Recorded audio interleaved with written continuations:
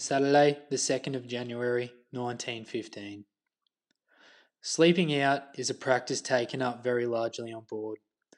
Unlike camp life, we are swung in hammocks instead of the waterproof sheet on the hard ground. On gazing down from the upper deck, one can see hammocks swinging from every available holder. Our Company C of the 14th Battalion is unfortunate to strike guard. Every man is given a special duty, and for some of us, it lasts through the night and morning until 8 am. Not very interesting, walking about all night trying to keep awake on guard.